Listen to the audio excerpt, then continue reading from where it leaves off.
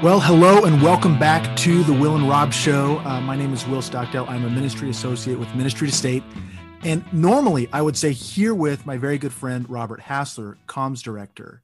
Robert is not able to be with us today as we record on Wednesday night. In fact, he's actually doing other ministry work. He is leading a Bible study with some other people around DC. And so our thoughts are with him as he's out there serving. But I am very excited to have a very special guest, a very good friend on the show with me today to talk about Commons, and not just talk about Commons, but talk about some of the ideas that Commons tries to communicate to interns on the Hill. I've shared this before, but Commons is Ministry to State's summer intern program. And so every summer we try to get together with a group of interns who work in various government agencies or House or Senate offices on the Hill and provide them with food and time of fellowship, and then to hear from someone who's a little further along the road. And this year the theme was wisdom.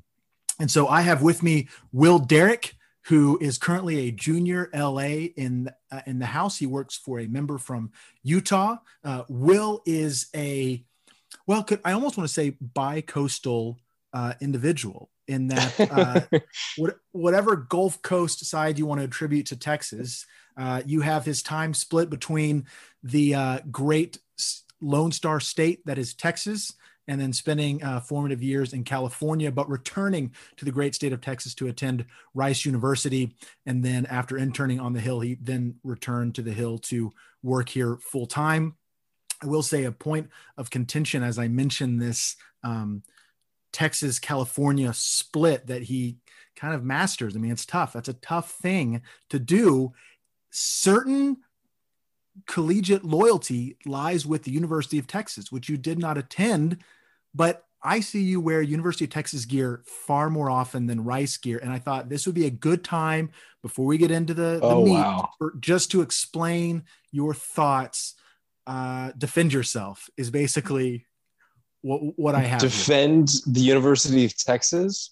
Your adherence to their principles and, Well, that I would say that adhering to a loyalty for a sporting team, a sports team, you can see how out of touch I am with sports that I just referred to something as a sporting team. But I don't think you can say that I adhere to their principles. University of Texas, Austin. I was born in the Austin area, grew up in the area of Vince Young and Colt McCoy, and those were glorious, glorious years to grow up. University of Texas Longhorn football fan, and it's been rougher since then, but I think by and large it is hard for that love to leave after all those years. I don't know if I've mentioned this to you, but I had two identical Texas Longhorn hoodies that were worn alternately every day for 2 years of my life at middle school after going to California. And that was my way of reminding the entire world that I was a Texan through and through, especially when little Will did not have a cowboy hat back in the day. Well, I appreciate you distancing yourself from the principles of that school. As an Aggie, I am forced to kind of do something of an inquisition to anybody that I think might be adhering. So no, that's great. And I know that you love their sports and man, I loved them in high school as well. So that Rose Bowl game in 2005 was just insane. So it's not a better game, but that's not what we're here to talk about. So I have digressed us, but I did want to bring on Will as he came to Commons a few weeks ago and shared some of his thoughts on Proverbs 1:1-7. That is, the fear of the Lord is the beginning of wisdom, with these interns. And I heard that it was very well received and that there was a lot of great things that were shared and some nice connections made. And so what I wanted to do was just kind of to ask Will on this podcast to share some of his thoughts and things that he had communicated to them, and hopefully just kind of give a little bit of a taste of what we try to accomplish at Commons. So Will, I just want to kick it over to you and say, what are some of the things that you were hoping to share and communicate that evening? Yeah, I think by and large, it was interesting for me to share because I had been in their shoes as an intern really not that long before them. And I had interned in DC and been a part of the Commons program as an intern in DC just a few years ago before moving up here. It was really interesting to kind of see the roles reversed in that way and realize that by and large, there's not that much of a difference between myself and all of the students who are taking part in it. And what I was able to contribute to the conversation, was hoping would be just a tad bit more experienced. It's not like I have superb insight and wisdom compared to them. I've just got a few years, but certainly been working in the realm of government for just a tad bit, and hopefully could just share some stories and shed some light and perhaps provide some case studies. And there's a great book written by a former governor that I read recently. And by and large, it didn't shed any specifically wonderful new light on what it looked like to have a Christian presence in the realm of government. But what it was able to contribute was case studies, essentially, and rooting things and showing examples and helping you learn in a way that made it feel real and tangible, like there's an actual way to step into that world in a Christian sense. So that was what I was hoping to encourage them with. So I guess by and large, we're starting with the principle of trying to get into the topic of wisdom by way of looking at what does it look like to work in a normal office setting, in a day-to-day setting, in a way that reflects Christ-likeness well. What does it look like for that rootedness, planted by streams of living water that we see in Proverbs, to then connect to the way that we work day in and day out? By and large, I think we start with looking at performance. And before we even get there, we've got to take like a couple steps back. And we've got to take a step back to looking at, first and foremost, is what kind of attitudes are we coming to work with? And so I started off with discussing kind of the attitude that I think most closely defines who Christ is, that being humility. And so I just pulled up Philippians with them and read the passage from Philippians 2, 5 through 11, and really trying to indicate that if Christ can step into this world with humility, then we should try to be reflective of that. And it continued past that, but that was essentially the starting point by which the conversation started. Yeah. How have you, I mean, that's such a big one. And DC is such a competitive place, and that's not always bad. There's a lot of good that happens there. You get a lot of sharpening that happens between people in order to get things done. So there's good in that, but learning how to be humble can be a little fear threatening at first. There's a concern there that if I'm humble, then maybe I have to give things up. And I didn't know if maybe that was something that you were able to kind of describe humility in such a way that it didn't like you could see the positives. And there is an admission that you do have to kind of surrender some things when you there was, at the end of the conversation, there's a couple of questions that kind of touched on that. And one being, setting aside your love for work and the attitude that comes with recognizing that your work isn't going to fill you up, and saying, this is by no means an admission that I don't like my job, that I don't enjoy it, that I don't want to be prosperous in it. But I think having the humility to recognize that that I'm not going to be perfect in it, I do not need to strive for perfection, actually leads me to perform even better and to do even better than others. And this is where kind of the case study side came in, and we can get into that. But then there was the flip side, and there was the conversation of, are there instances where that humility has had to play itself out in a real way? And you mentioned the office that I'm currently in, but that I did not start with a member from Utah. I started with a member from Texas. And as that was shaping up, and as I was in that role for quite a while, there were instances. There's one particular instance where somebody who was below me in rank essentially ascended to the same level of me, and in terms of responsibilities was doing things beyond what I was doing. And it all happened very quickly, and there was a very clear moment in my mind where I needed to make the decision about whether or not this was going to really bother me. And having the humility to recognize that he was put in that position because he was actually the best equipped to do it. I could make a stink and talk about how I deserved what he was doing and deserved the responsibilities that he was given. And that would have been, by the terms of what the world would expect, completely appropriate, actually. But in terms of what was actually going to help the office function well, it was seeding that and allowing the office to keep functioning with him in that role. That helped, I think, everybody move forward in that situation better.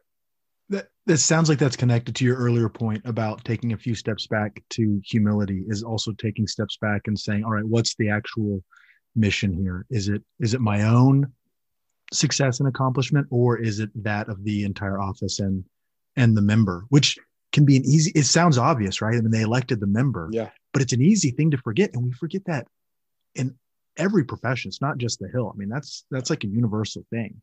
Yeah, in a lot of ways. And that I can get into a whole spiel about the way in which the Hill functions and the way in which congressional offices function and what it feels like to be a staffer at times, your level of connection to the member, your level of connection to the state. Even though I'm from Texas, I was not from that district, and I'm not from Utah. And so there's a number of ways in which that dynamic can apply. But the reason why I had wanted to step back to that kind of attitude aspect of humility was, like you were saying, that plays in so much to then desire. And if we have the humility to recognize that what we are doing here is not about ourselves, and it's not about filling ourselves up, it's about another purpose that's going to shape our desire, that's going to shape the way that we function. And had pulled out a verse that has been really instrumental for me in DC, which was Jeremiah 2:13. My people have committed two sins. They have forsaken me, the spring of living water, and have dug their own cisterns, broken cisterns that cannot hold water. And in the way in which desire is shaped by those attitudes, there's a lot of ways in which DC and the desire to be self-seeking can create these cisterns where we look towards ourselves, towards other things, rather than looking towards Christ. And there's obviously the famous quote that the human heart is an idol factory, and it feels like DC throws everything into overdrive and helps that idol factory pump it out even faster. So that was essentially where that conversation went. And that's great. I would love to get to at the end a sense of repair. That is, we do want to have good men and women working in government. Ministry State wants to care for and serve men and women who are serving in government. And with that being the case, is we're called to guard our hearts. And what is it? Profit a man if he gains the whole world and yet forfeits his soul. And yet we want good and just laws, and we want people to have clean water and all of these things. And so what does it look like for the things that you're describing, humility and idols or, true worship and your work? How do you repair that with the gospel? But before we get there at the end, I did want to ask, you mentioned case studies. And so I was curious, what are some of the case studies you were talking about? Oh, there's a lot. And I think for people who don't know my timeline, and this was not clear from the brief bio that you gave, I came up to DC in January of 2020 and started as a full-time staffer on the Hill in February, less than a month before the pandemic really took hold. And for me, what that's meant over the last year and a half is that there have been a million different instances where one could have said that was once in a lifetime. And for that reason, it's been a really exceptional experience in a lot of ways. And at the same time, it has required a lot of reflection to allow some of those stories to really sink in. I mentioned the one of that the kind of internal conflict of the office requiring humility. And I think in other instances, that has been clear as well. And the main one that really came to mind that I mentioned and discussed in depth was one where, and for the sake of not getting into the politics of it all, I'll refrain from going too far into detail. But essentially, there was a very controversial issue that our office was considering whether or not to be supportive of. And there was a specific measure that our office wanted to consider. And I was just in this discussion, not because I was actually asked to be, but because I had just been promoted to a new position where I had my first taste of being back in the legislative office. And my cubicle was right next to the legislative directors.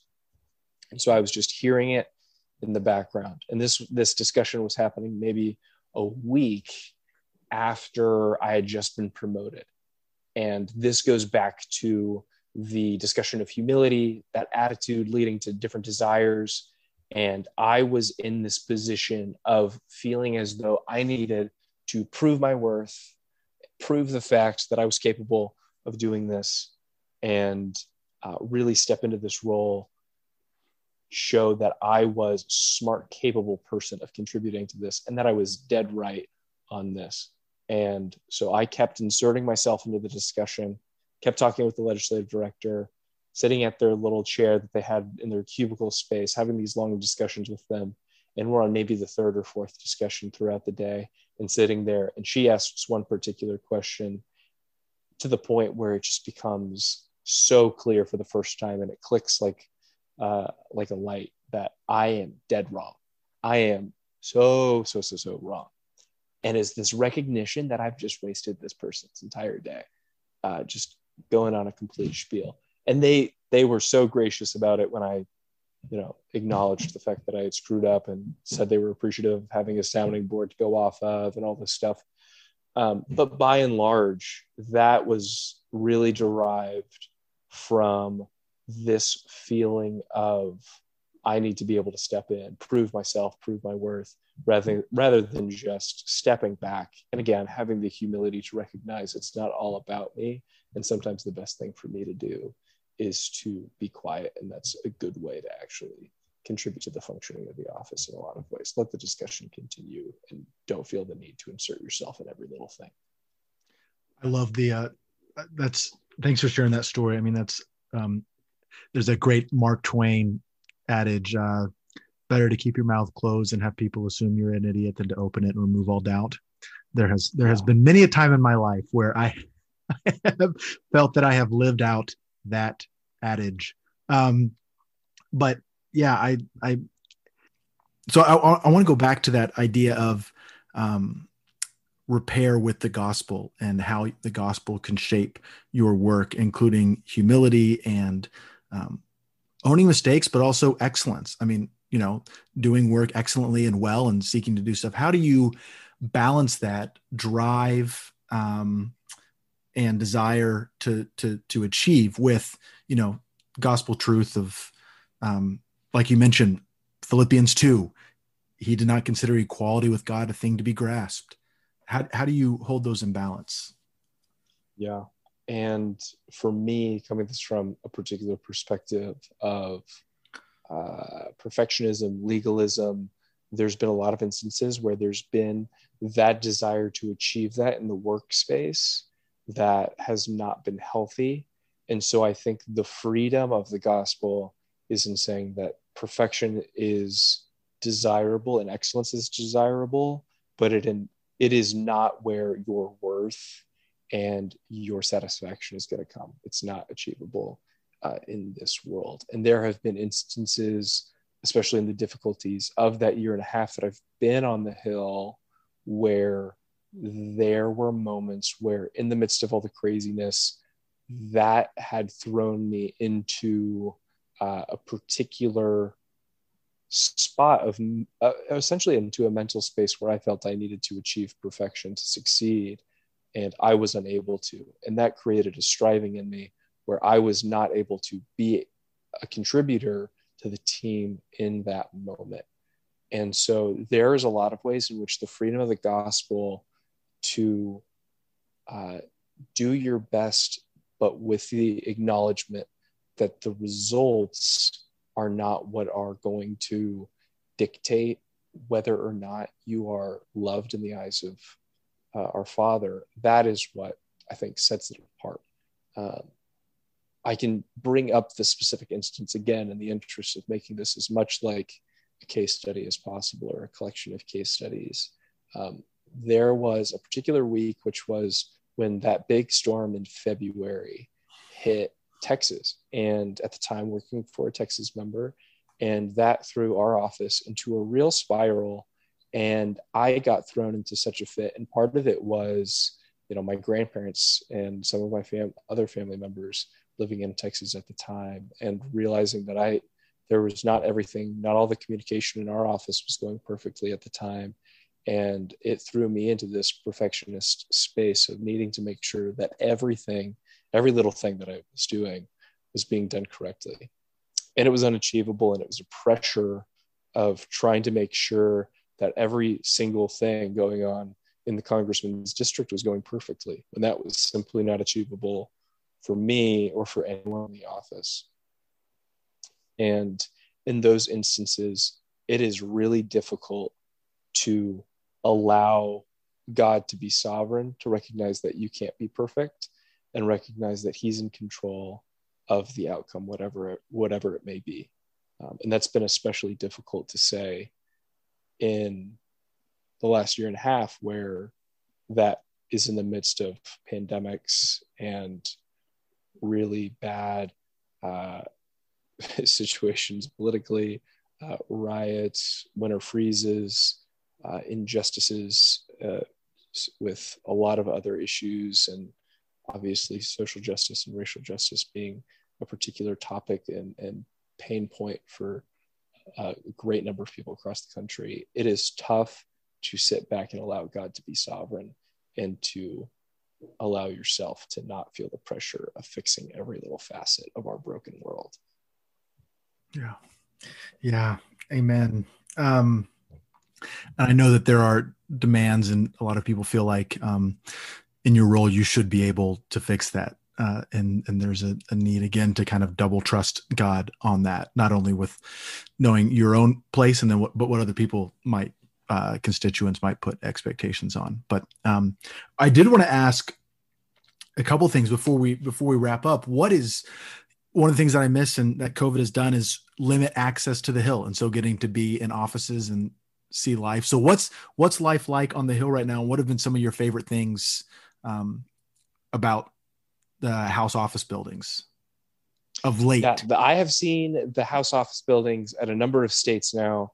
I got to visit when I was an intern. I was not an intern on the Hill when I was in DC, and was with Commons back in 2018, but did visit. And that was an experience in and of itself, but then experienced it as an intern myself, and then as a staffer, both before and after COVID. And it is just the weirdest place right now, because you've got half of the folks masked up, and half of the folks are, of different parties. And for a long time there, the only offices that were present on the Hill were Republican offices.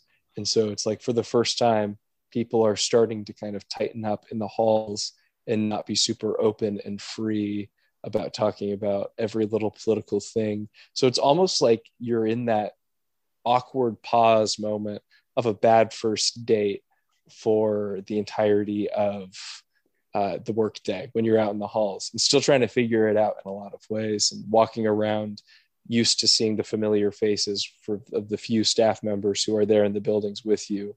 And then all of a sudden you're realizing there's a lot of new faces you haven't seen before, and a lot of change. For example, I walked by this guy today And I went to school with him. I had several classes with him in college, and I had no idea he was up on the hill, and he did not recognize me.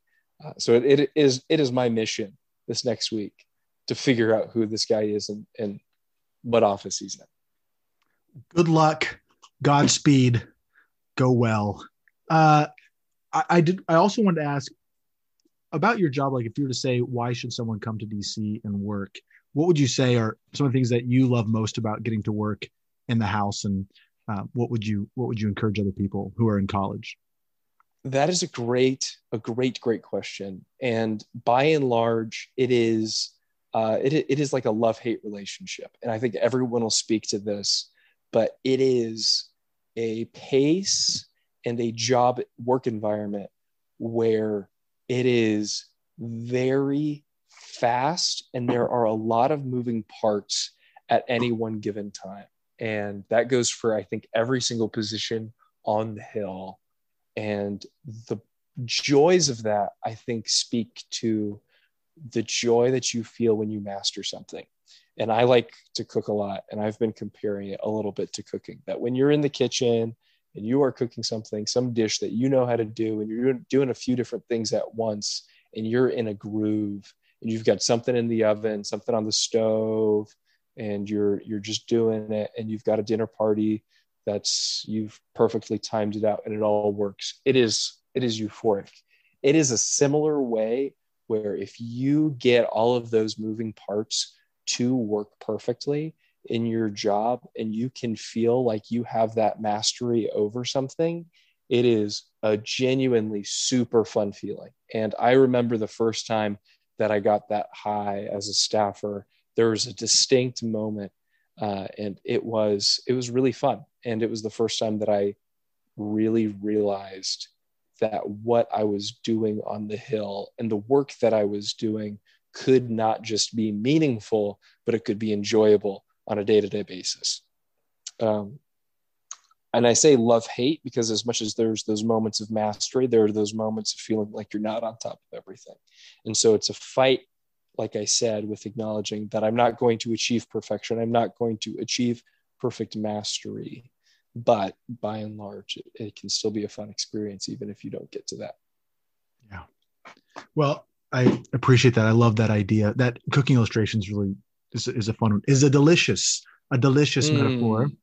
And lastly, if you were to encourage someone why they should attend Commons next summer, we're wrapping up for this summer. If you're to say, hey, you should check out Commons, what would be your, just hypothetically speaking, if I were to give a pitch, and I gave a pitch to the students that I was speaking to back a few weeks ago without really being asked to. And by and large, it is because I cannot think of another program that's really had as impactful, has been as impactful on my life as anything else that I've done. And I can speak to that in a number of different ways.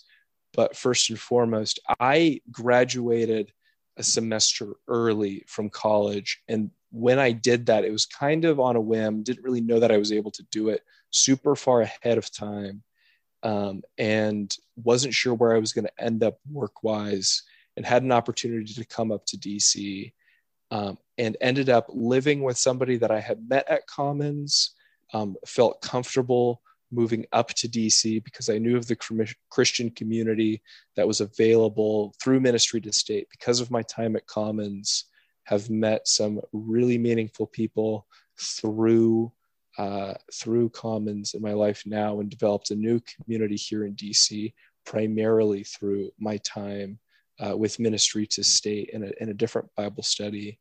It is really something where, more than anything, it gave me a community, but it gave me the confidence to step into what can often feel like a very broken place in Washington, D.C., with the confidence that I will be able to do it by God's grace, with success in representing Him well. Again, with the community around me and with Christ empowering me to do so well. Man, I appreciate that. Thank you for sharing that. And I'm thankful for, the leaders who led this ministry as before me and kind of passed it on. So I'm So one of glad. those guys who led it before you was a guy named Zach Barth. I don't know if you have, I'm Oh sure yeah. you overlapped with him. Oh yeah. Um, he was the guy who was leading it during my time as an intern. He actually ended up at grad school at Rice, and I think he's probably wrapped up by now. But during my last year there, he popped over and we saw each other in passing and got lunch with him and another student who was at Rice with me who did Commons as well. And so there's long-standing relationships through what you guys are doing, and it's more impactful than I think you guys realized in the moment, and even than I realized in the moment. Again, I wouldn't be in DC, I wouldn't be in the position I am now without the work of Commons and Ministry to State. Oh man, I appreciate that. Well, with that, I think I'll land the plane here. I appreciate that ringing endorsement. So We can't land the plane yet because I was promised Eisenhower talk. oh, that's right. Oh my gosh, I didn't get to. So this is a true little background here. I have decided to choose the Pacific Theater during World War II to be something that I want to focus on and research and study, mostly because of just it's such a unique. I'm not familiar with it. I'll say that. And I had family in the Pacific Theater, and then MacArthur is there, and MacArthur is just not as much of a glowing American hero as Eisenhower. Will has chosen to be an Eisenhower fan, and so with that, this is kind of an added bonus here at the end. What's your latest take on General President Dwight D. Eisenhower? My general take is that I think I realized why I enjoyed the character of Eisenhower so much. Okay. And I think it's because of the connection it has to my own family. So my dad grew up on a farm in Iowa, and he grew up and he was not the biggest kid. He was not the most athletic, but more than anything, he was known for being able to take anyone in a fight. And in his own description, it is not because of any physical attributes, but because he could take a punch more than anybody else could. And he would just keep grinding and keep going. He had some like real grit to him. And by and large, I've said by and large on this podcast way too much. I think that's my nervous political speak. I haven't noticed. But you've got Eisenhower, who was known for the same thing, where he ended up not winning, but in a draw in this legendary schoolyard fight as a kid in Kansas, and just could take a punch like nobody else, had more grit than anybody else.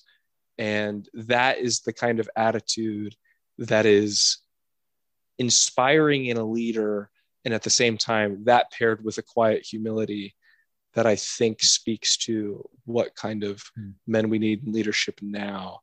And so I appreciate him as a character as much as I do as, what he did as both general and president.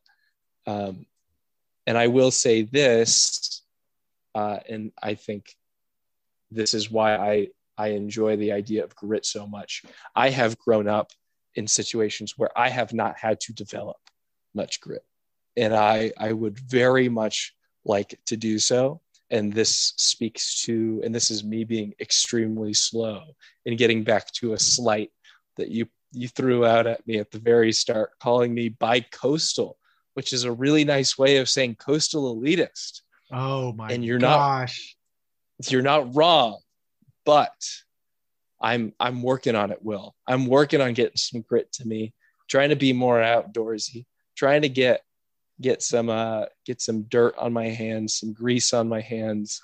But I think that's part of the fun of being on the Hill as well. Being in DC, you're surrounded by a lot of self-starters, people who work really hard, and even if it's not grit and actual physical work, you're in suits, but it's a version of grit where you're stuck in suits and ties all day. So that's my spiel, wrapping it all up. hook 'em horns, sick 'em bears, the whole like. Oh, no. Okay, it's time to end this. After that, that is as far as we will go. But hey, Will, thank you so much for coming on. Thanks for your service to the kingdom and to our government. Thank you for taking time to share wisdom with the interns and sharing it here on the Will and Rob Show. And so, what is your Twitter handle, though? Oh gosh, I don't actually know my own Twitter handle. I don't tweet. I just retweet stuff. You're probably happier that way. I am not a social media buff. If people want to follow me, they can just walk down East Capitol Street, and that's how they can follow me. I'm walking on East Cap. I like that. Great street, great view of the Capitol, and all that. Yeah. But you can follow us on Twitter at Stockdale Will and then at RD Hassler, and we look forward to being with y'all next week.